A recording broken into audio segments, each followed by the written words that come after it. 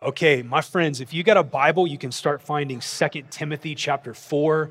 That's in the New Testament towards the end. It's a letter that St. Paul wrote to a young disciple in the Lord named Timothy. We're going to get to that in just a second. So here's where we're at. If you haven't been with us for the last 3 weeks, we've been walking through a sermon series called Sacred Life. And the big idea has been looking at and exploring the invitations of Jesus in the different phases of life. We started this thing out by talking about how Jesus wants to meet people in unique and profound ways when you're in your teenage years, your 20s, and your early 30s. We talked about Jesus coming to us in those years of our life and inviting us to build our lives on the rock that is Jesus, to sell everything and have the treasure, to not half step, to not just add Jesus to your other loves and priorities, but to go all in as a follower of Jesus, to cry out from the bottom of your heart, I'm your bow, O Lord, bend me lest I rot.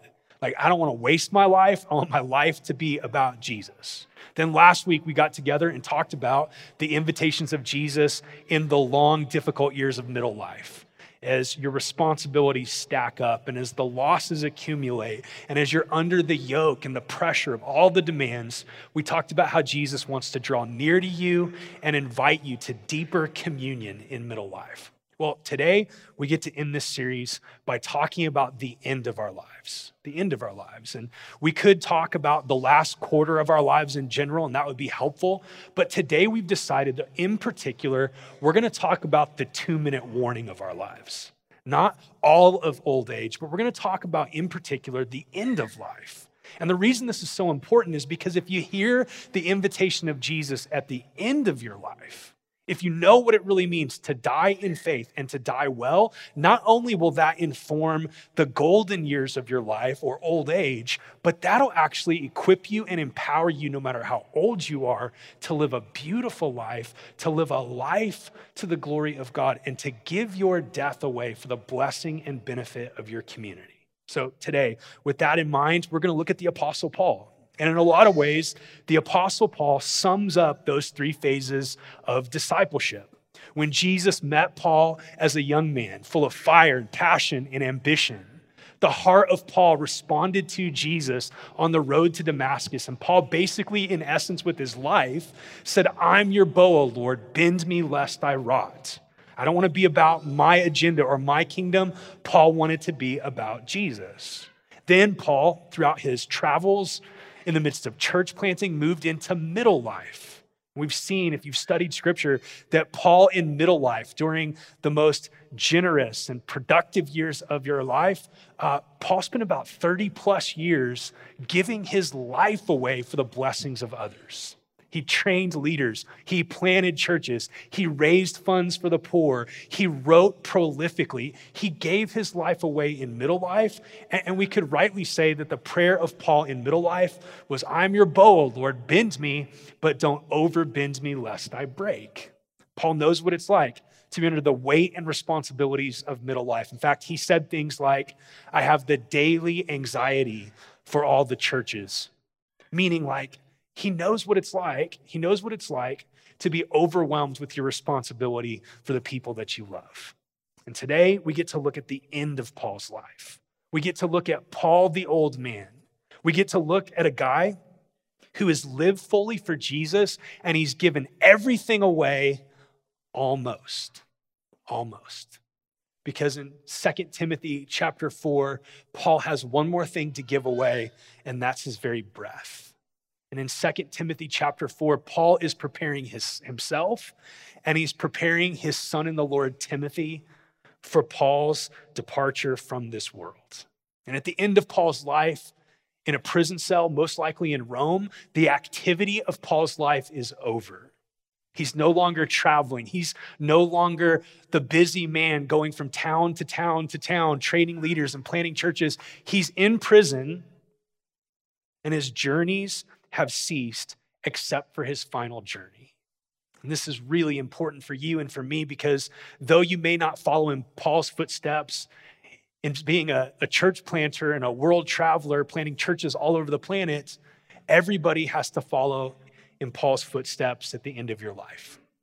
Everybody has to make the last trip. Nobody is going to get out of this life alive. And so Paul's words to Timothy are really profound. They're really helpful, especially in a culture like ours, because we live in a culture that worships youth. We do everything we can to hold up youth as the ideal of what it means to be a human being.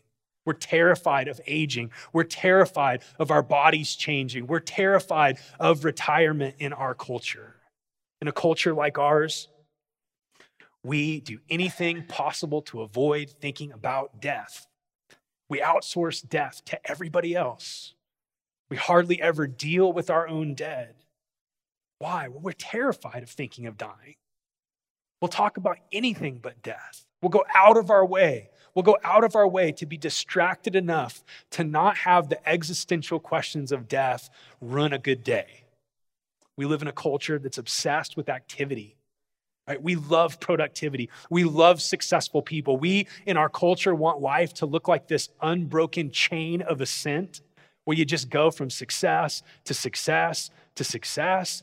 We're not a culture that knows what to do with the seasons of life where we're no longer active. We live in a culture where perhaps the most marginalized people in America are the elderly. We push them to the edges of our family. We push them to the edges of our society. So we don't just need, as Americans, middle-aged Paul and his unbroken chain of church planting success. We don't just need the Apostle Paul giving his activity away for the church. We need old Paul as well.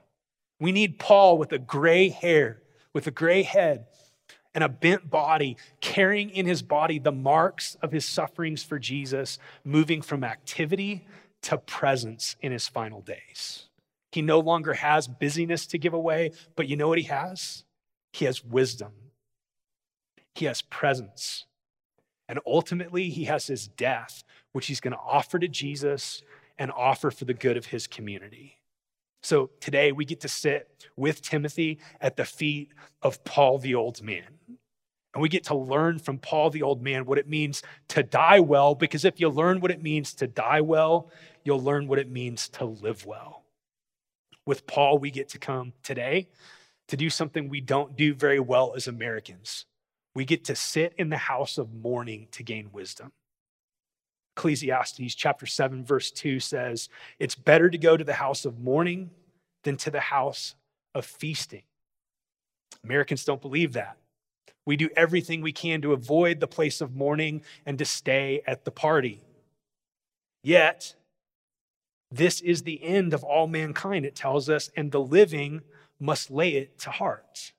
Meaning, there's things you learn at a funeral, there's things you learn at the end of life, and by meditating on the end of life, that you can't learn at a cookout.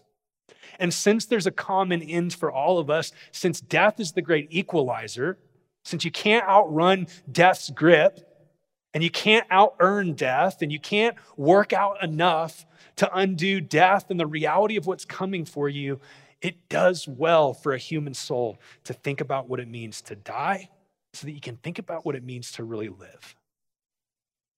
Today, we're going to let the Apostle Paul teach us through his words to Timothy how to lay to heart the 90th Psalm, which says, "Let us number our days that we may gain a heart of wisdom." And that's my prayer for you and for me as a young church that's blessed with some wonderful, amazing people in their 70s and 80s that we love and cherish, that we desperately need as a community. But as a church that's mostly young, today we need to learn to number our days. We need to learn to think of the end so that we can live well at the beginning and the middle. And so with this in mind, at the end of Paul's life, he's Jesus's bow, and he's about to be bent one more time, and he's about to break. And he says these words to his young friend Timothy, starting in verse 6 of chapter 4. "For I am already being poured out as a drink offering, and the time of my departure has come. I have fought the good fight. I have finished the race. I have kept the faith. Henceforth, there is laid up for me the crown of righteousness, which the Lord, the righteous judge, will award to me on that day. And not only to me, but also to all who have loved his appearing. Do your best to come to me soon. For Demas, in love with this present world, has deserted me and gone to Thessalonica. Today, as Paul prepares his friend Timothy for his impending departure, there's some things that we need to take from this text. 6 things about the end of life that we can learn from the Apostle Paul. First and foremost, for Paul, death is a departure. It's a departure. Look at the word that he chooses at the end of verse 6. The time of my departure has come. For the materialist, we would say, the time of my end has come. I lived my life, and now I'm about to die, and I can't take anything with me, including myself. I'm about to move into the end of all things upon death. The nihilist takes it a step further. The nihilist says life is meaningless, and now nothingness has finally caught up with me. Right? I'm going to cease to exist like all things. I'm going to go back into the grounds, and the best I can hope for is that my body turns back into the natural cycles of this planet, and maybe it'll turn into corn and feed somebody. For the agnostic, there's a shred of hope. The time of my departure has come, or my end, and maybe there's a chance, a slim chance, that somehow we go on. Maybe we become a part of the universe, or maybe there's an afterlife. But Paul's different than any of those options. Paul's seen something that's profoundly and uniquely Christian in Jesus. What Paul has experienced is that Jesus Christ came to this planet to set slaves free. We were slaves not just to sin, but we were also slaves to death. And the tyranny of death has reigned over humanity with such an iron grip that no matter what you do, death is the impending doom that makes us feel like nothing ultimately matters. And that's why we don't think about death. But Paul knows something about death and dying. He knows that Jesus, upon his death, actually confronts death in his dying. That Jesus in his resurrection defeats death, and that Jesus will ultimately, at the end of history, kill death itself. Paul knows something that we need to know if we're going to die well. Because of Jesus, death doesn't get the last word. Death doesn't have the final say. Death doesn't have the authority. Death is an enemy that's still present, but an enemy that's been defeated and that's on the clock to be completely and forever overthrown.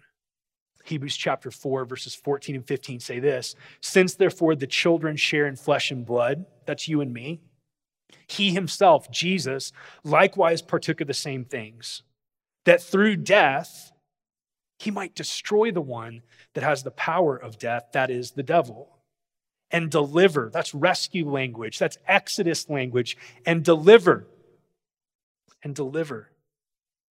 those who through the fear of death were subject to lifelong slavery. Here's what Paul's saying, and it's so profound. It's a shift when it comes to the end of life. What he's saying is this: life has been wonderful. It's been lived for the glory of God, but it's been a sojourn. I've been in exile, and death for me is a departure to go back to the country that I was made for, to go back to the land that my soul longs for, to the place that Jesus is from. Paul is saying for him, death means that his separation from his deepest love is about to be over. And he's about to see Jesus face to face. He's about to experience the things that he's longed for in the depth of his being, to be totally and completely free from sin and to actually stand in the presence of his beloved. Death doesn't win. Death does not get the last word. For Paul, death is a departure from this life into a fuller and richer way of living. St. Athanasius was a great Christian writer early in the history of the church. He's a great place to start if you want to read some people early on in ancient church history. He's accessible and brilliant. And he has this great little book called On the Incarnation. And Athanasius wrote this. I think about these words every time I do a funeral. He wrote, "Death has become like a tyrant who has been completely conquered by the legitimate monarch. Bound hand and foot, the passers-by sneer at him. hitting him and abusing him, no longer afraid of his cruelty and rage because of the ruler who has conquered him. So has death been conquered and branded by the Savior on the cross. Jesus died to defeat death. Death is not the end. In addition to that, secondly, for Paul, death is an offering of worship. Death is an offering of worship. Look at the beginning of verse 6. For I am already being poured out as a drink offering. Where is he talking about? Where does this language come from? Well, to say that he's being poured out as a drink offering is reaching back into Old Testament worship language. As the people of God, the worshipers of Yahweh, would gather together in worship, they would have burnt offerings and sacrifices as they worship God, but they would also practice this thing called drink offering. And in a drink offering, they would take fine wine and they would pour that wine on the ground as an act of worship and adoration, loving and serving Yahweh. And what Paul says in this text is really profound. What he's saying is, for him, death is going to be this last act of worship that's like a drink offering where the wine has been aged to perfection and it's prepared now to be lavishly poured on the ground as an act of worship. God does this thing with the Apostle Paul that he does with all saints that follow Jesus and age. He mellows Paul's soul like fine wine. Paul's been pressed and he's been crushed and he's been driven and he's had all of these things in life that happen to anybody that sees old age take place. He's lost a lot and he's suffered a lot, but in the midst of all that, his soul within him has not deteriorated. Though his body has fallen apart, his soul is like aged wine. Now, I'm not really a wine expert. In fact, I find that I typically am looking for a wine that's kind of like an IPA. But I respect wine experts, and I got a buddy in South Africa that Nancy and I got to stay with a few years back that loves wine. He's got this great wine cellar. And we were at his house. He cooked steaks for us, and he went to his cellar, and he broke out a 40-plus-year-old bottle of wine. And he said as he corked that wine, he said, listen, you never know. Sometimes the wine turns with age, and sometimes you're in for a rare treat. He poured us a few glasses of wine, and we picked it up, and I've never smelled wine so deep and so rich. I've never tasted wine that good, that complex, that full of body. What Paul is saying is that for him, death has been the culmination of a soul that's been formed to love Jesus, a soul that's been formed to honor Jesus. And even though his body is deteriorating, he's wasting away day by day on the outside, he would write. On the inside, he's being renewed, and his soul is like fine wine. And death for Paul is this final lavish act of worship where he says, okay, Jesus, pour me out. I'm your bow, bend me, and if I break, I break. It's his last act of fidelity. And we're a young church for the most part, which means most of the funerals that we've done over the years have been unexpected deaths. We've buried a lot of babies in our church. We've buried a lot of teenagers. We've buried a lot of suicides. Rarely have we had the privilege of walking with godly older saints as their soul has been mellowed and as they prepare to be poured out. But I have experienced it. My friend Debbie went to go be with Jesus after a year of living with her family and battling lung cancer. And I had the profound honor of regularly taking her the Eucharist as she was preparing to pass, the body and the blood of Jesus. And what was so fascinating about Debbie was to see as her body wasted away, her faith and her love for Jesus grow.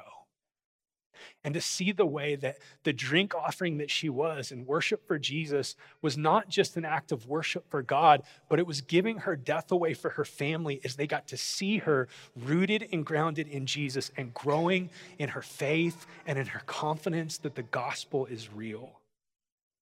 We want to be a church that prepares ourselves for the last chapter of life to culminate in a pouring out of our lives like a drink offering for Jesus. We want to be people whose souls age well for the glory of God. In addition to this, thirdly, death requires a life of preparation. Death requires a life of preparation. Look at verse 7. I have fought the good fight. I have finished the race. I have kept the faith. Notice that Paul doesn't reflect back on his life and use cute metaphors. He doesn't say, life's a picnic, right? He doesn't ponder back and say, you know what life's really like? It's like a cruise. It's like an all-inclusive resort. No, this is struggle language. Paul says life was like a fist fight. Life was like a marathon that pushed him to the edge of breaking. And what he's pointing to in this is so needed. He says victory is at hand, but first is the fight. The finish line's in sight. I can see it, but first comes the race. Faith is about to become sight, but first comes perseverance, holding on to Jesus when you want to despair. In our church, we use the language of story a lot because we think it's biblical and right. And we tell people in our church all the time that your life's a story and your story has an author, and there's a bigger story to the whole world, which is the story of Jesus. And that's language that we don't just do and use because we think it's hip and popular. It's language that we think helps frame up what it means to be a human being that's in your timeline. But here's the challenge in our cultural moment. A lot of us are trying to live stories that aren't really good stories. We want to live stories without struggle, and we want to live stories without loss. We want to live stories without conflict and without pain. And the reality is this: there's no great story without those things. If your life is a beautiful story and there's an author that's worth his salt that's telling it, your life is not going to look like a sunny day for 80 years. Your life is going to have valleys, and it's going to have peaks, and it's going to have loss. If God is the author of the entire universe and he's the author of your story, don't expect that he's going to tell anything short of a good story with your life. And this is what Paul is pointing out with this struggle language. So there's two questions I want to ask you. Question: how do you prepare to die? First answer: you really live. What Paul is saying is that this life that was like a fist fight, and the way that he fought in this life, and this life that was like a race, and now he can see the finish line, this race that he had to push himself on and endure on. What Paul is saying, if you really want to die well, the secret to dying well is living well. It's pouring your life out. It's giving your life away. Paul has left nothing undone. He's left nothing in his tank at the end of his life. There's no seed he hasn't planted. There's nothing that he was assigned to do that's been left undone. Paul has been all in, and he's run hard for his 30 plus years of following Jesus. And now he's totally spent, and he's at the finish line, and he's about to cross. This for us is so unbelievably important. Let me read to you from N.D. Wilson that wrote a great book called Death by Living. He writes this: if life is a story, how should we then live? It isn't complicated, it's just hard. Take up your life and follow him. Face trouble, pursue it, climb it. Smile at its roar like a tree planted by cool water, even when your branches groan. When your golden leaves are stripped and the frost bites deep, even when your grip on earth is torn loose and you fall among morning saplings. Shall we die for ourselves or die for others? For most of us, the question is rarely posed in our final mortal moments, although there is glory when it is. Death is the finish line of this preliminary race. Shall we cross the finish line for ourselves or for others? The choice isn't waiting for us down the track. The choice is now. Death is now. The choice is here. Lay down your life. Your heartbeats cannot be hoarded. Your reservoir of breath is draining away. You have hands, blister them while you can. You have bones, make them strain. They can carry nothing in the grave. You have lungs, let them spill with laughter. With an average life expectancy of 78.2 years in the US, subtracting 8 hours a day for sleep, I have around 250,000 conscious hours remaining in me, in which I could be smiling or scowling, rejoicing in my life, in this race, in this story, or moaning and complaining about my troubles. I can be giving my fingers, my back, my mind, my words, my breath to my wife and my children, my neighbors, or I can grasp the vapor and the vanity for myself, dragging my feet, afraid to die and therefore afraid to live. And like Adam, I will still die in the end.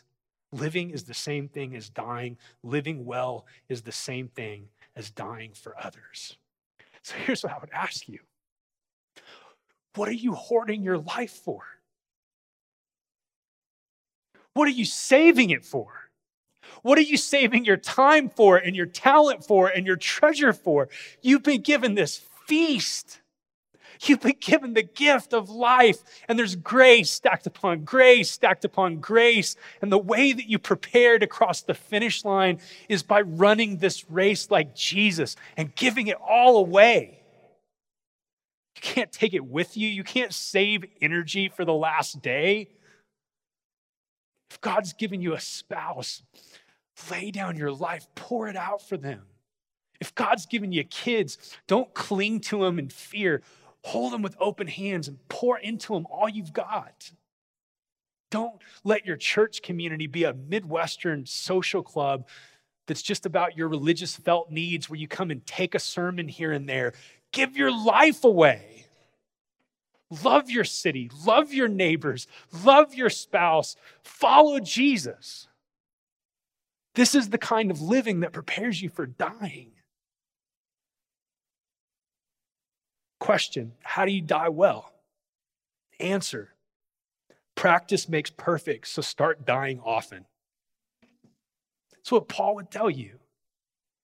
How do you endure having an executioner walk up to you with a sword drawn to cut off your head? How do you face that and not freak out? Because that's how Paul most likely died. We know that from church history. He probably got his head chopped off in Rome. How do you endure that? How do you face that? Well, Paul endured that because that wasn't the first time he ever faced death. Paul tells the Corinthians in 1 Corinthians 15:31 that he dies every day. Jesus put it like this in Matthew 16:25. Whoever would save his life will lose it. Whoever loses his life for my sake will find it. Here's the big idea. Jesus, our master, carried a cross, and to follow our master is to actually practice dying daily until your final death, the last hurdle to be crossed, is faced and you're prepared to face it. Dying daily is following Jesus. It's repenting every day.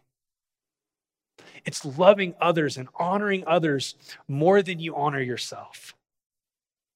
It's pushing others forward instead of clinging to them and trying to make them what you want them to be.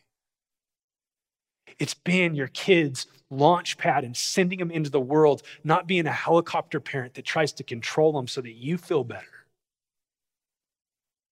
How do you die well? You start dying early and often.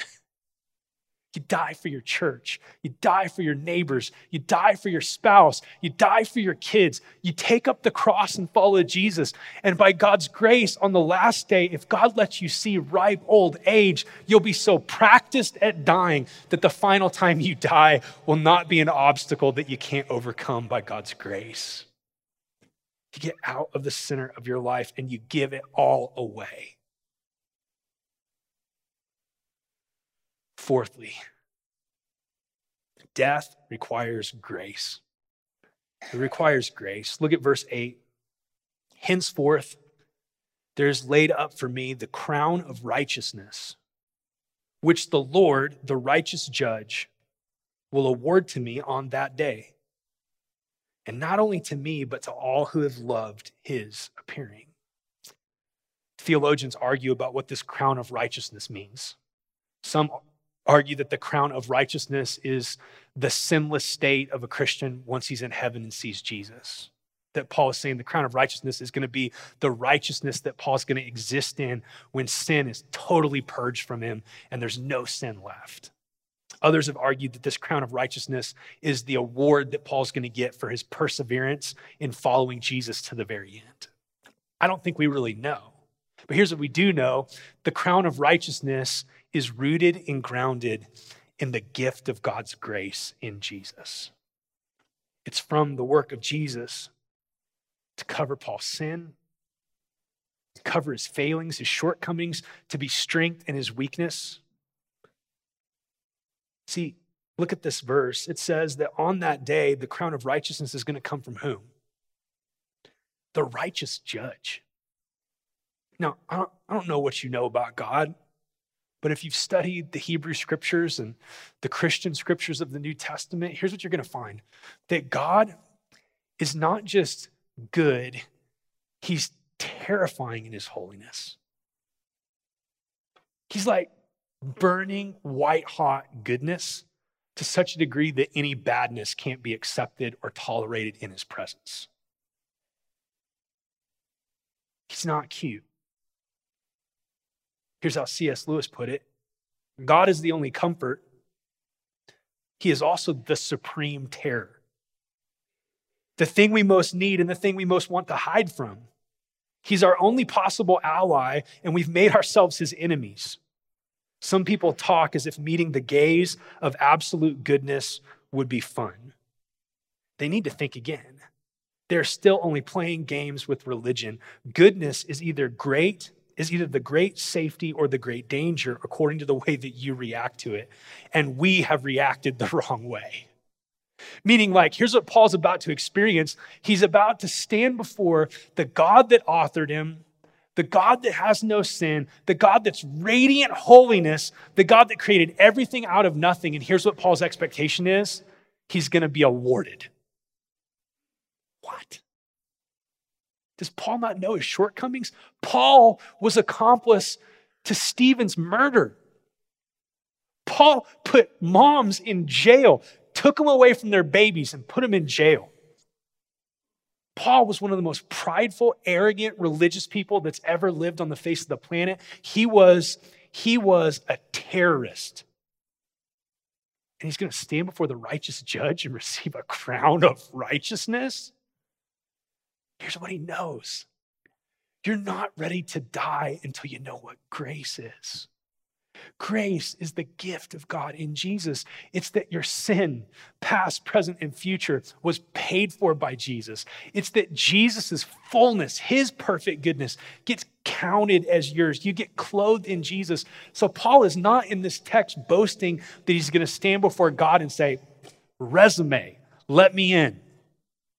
What he's banking on is that Jesus accomplished everything that Paul has fallen short in. This is grace. And this is a big deal because I feel like a lot of my job is just trying to help you prepare for your death. And I don't say that to try to be funny or cute. Like, as I'm preaching, that's what I'm thinking about. As I'm praying for you, that's what I'm thinking about. As we're writing sermon series, as we're thinking about community groups, like all of it can boil down to, we want to prepare you for your death. Because here's the crazy thing. If you're prepared for your death, you're prepared for your life. And the thing you need more than anything else to be prepared for your death is to be so formed by God's grace and so confident in God's grace that you're going to stand before that holy God and you're going to boast in Jesus. And you're going to know that you're going to be accepted because of Jesus. So let me ask you, do you know that grace? If you don't yet know that grace, you're not ready for that day. And if you know that grace a little bit, your job between now and that day is to train in the grace of God until you know it and you believe it and you're resting in it, because it's that grace that helps root you and ground you at the end. Fifthly, Paul's death moves him to dependence. Dependence, and not just dependence on God. Look at verse 9. To Timothy, he says, do your best to come to me soon. What is that? Well, here's what's happening. If you were a Roman prisoner, you were totally and completely dependent on the charity of your friends and family for basic necessities, for your food, for your medicine, for your clothes. What Paul is saying to Timothy is he's locked up in jail. Hey, Timothy, if you don't show up and meet these basic human needs I've got, I'm going to be in real trouble here. This is Paul, the leader. This is Paul, the brilliant intellectual that wrote the book of Romans. This is Paul, the guy that God used to work crazy miracles. This is Paul, the church planter. Paul, the capital A apostle of the church of Jesus. And you know what happens at the very end? He's reduced to dependence on a young man who was probably in his 20s that he had discipled. And this is really relevant because most of us at the end of our lives are going to be reduced to that kind of dependence. We're going to need family and hospice workers, doctors and nurses to clean our bodies, to feed us, to keep us warm. This is one of the most terrifying things about death for most of us. The two things about death that haunt me, one is to be parted from my wife. Love her. She's been with me since I was in 7th grade. I don't know life without her. And almost equally to that fear that I have of death is the idea of having no strength to offer. To have to be clothed and cleaned. Death imposes such indignity on us, doesn't it? But here's what we see. That indignity, that dependence at the end is actually a hidden grace or a severe mercy from God because the kingdom of God is an upside down kingdom. Because in all the other kingdoms of the world, it says it's the strong that succeed. It's the big that make it. But the kingdom of Jesus is an upside down kingdom where the way down is actually the way up. And here's what God seems to do for most of his saints. For most of his saints, he seems to take them all the way down at the end before he takes them all the way up. The reducing of our lives, our mental capacities, our finances, our relationships, the ailing of our bodies, eventually even the basic functions that we take for granted, all of these things seem to get stripped away at the end, and it's easy to raise a fist at God or to be terrified of this end. But here's the thing that Scripture would say: our Savior endured these indignities upon his death. Did you know that Jesus most likely lost control of his bowels on the cross? He did. Don't you see Jesus on the cross saying, "I thirst"? He couldn't grab a drink of water for himself. And what came on the other side of that indignity, that humiliation? Nothing short of glory, vindication, resurrection. And if your faith is in Jesus, whatever the indignities are that you're currently facing or that you will face at the end, on the other side of those indignities is the guarantee of your glorification. Then the resurrection of Jesus, you will be raised as well. And this is really good news, and it's really important to take to heart. Job chapter 1, verses 20 through 22.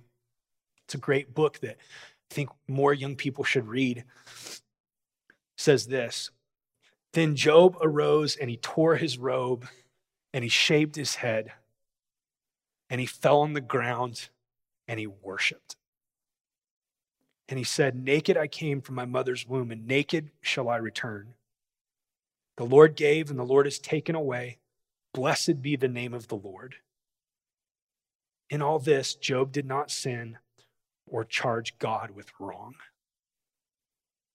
Naked I came, and naked I'll return." Dying in dependence doesn't mean that the last word on your life is that suffering and indignity. For those in Christ, dying in dependence is a part of the Father's hand to plant you like a seed in the ground that dies, so that what grows is eternal and unmatched and magnificent. And I'll end with the last thought, number 6. Demas isn't prepared to live or die. Look what Paul says, because it's the contrast to where Paul's at.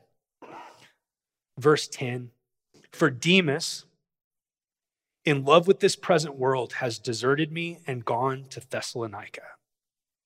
Demas, in love with this present world. Demas is not prepared to live because he's not prepared to die, because everything in this world, Demas is clutching it like this. Demas's treasure in this world, his ultimate comforts in this world, his greatest delight is in this world. And Demas is a lot of us. And Demas is in all of us. We hold on to our families and to our health as our ultimate treasure. We hold on to money like it's the ultimate treasure. We hold on to food and drink and pleasure like it's our ultimate treasure. And those things are all great. They're all good. They're all gifts. But Demas is in love with it all, meaning his love for Jesus is pale in comparison to his love for all these things that he's clutching. Paul has enjoyed many things in this world: relationships, food, drink, friendship. The difference between Paul and Demas is that Paul is holding all those things that God gives as gifts with open hands, and he's holding on to Jesus tightly. The only way to die well is to hold everything with open hands except Jesus, and to hold him really, really tightly. My prayer is that by God's grace, you and me would be formed over however many years God gives us to be less like Demas and more like Paul. So, I want to pray for you. I want to pray in whatever stage of life that you're in, that you would not run from here a moment in the house of mourning, thinking about the end, to the house of feasting without doing business with the living God.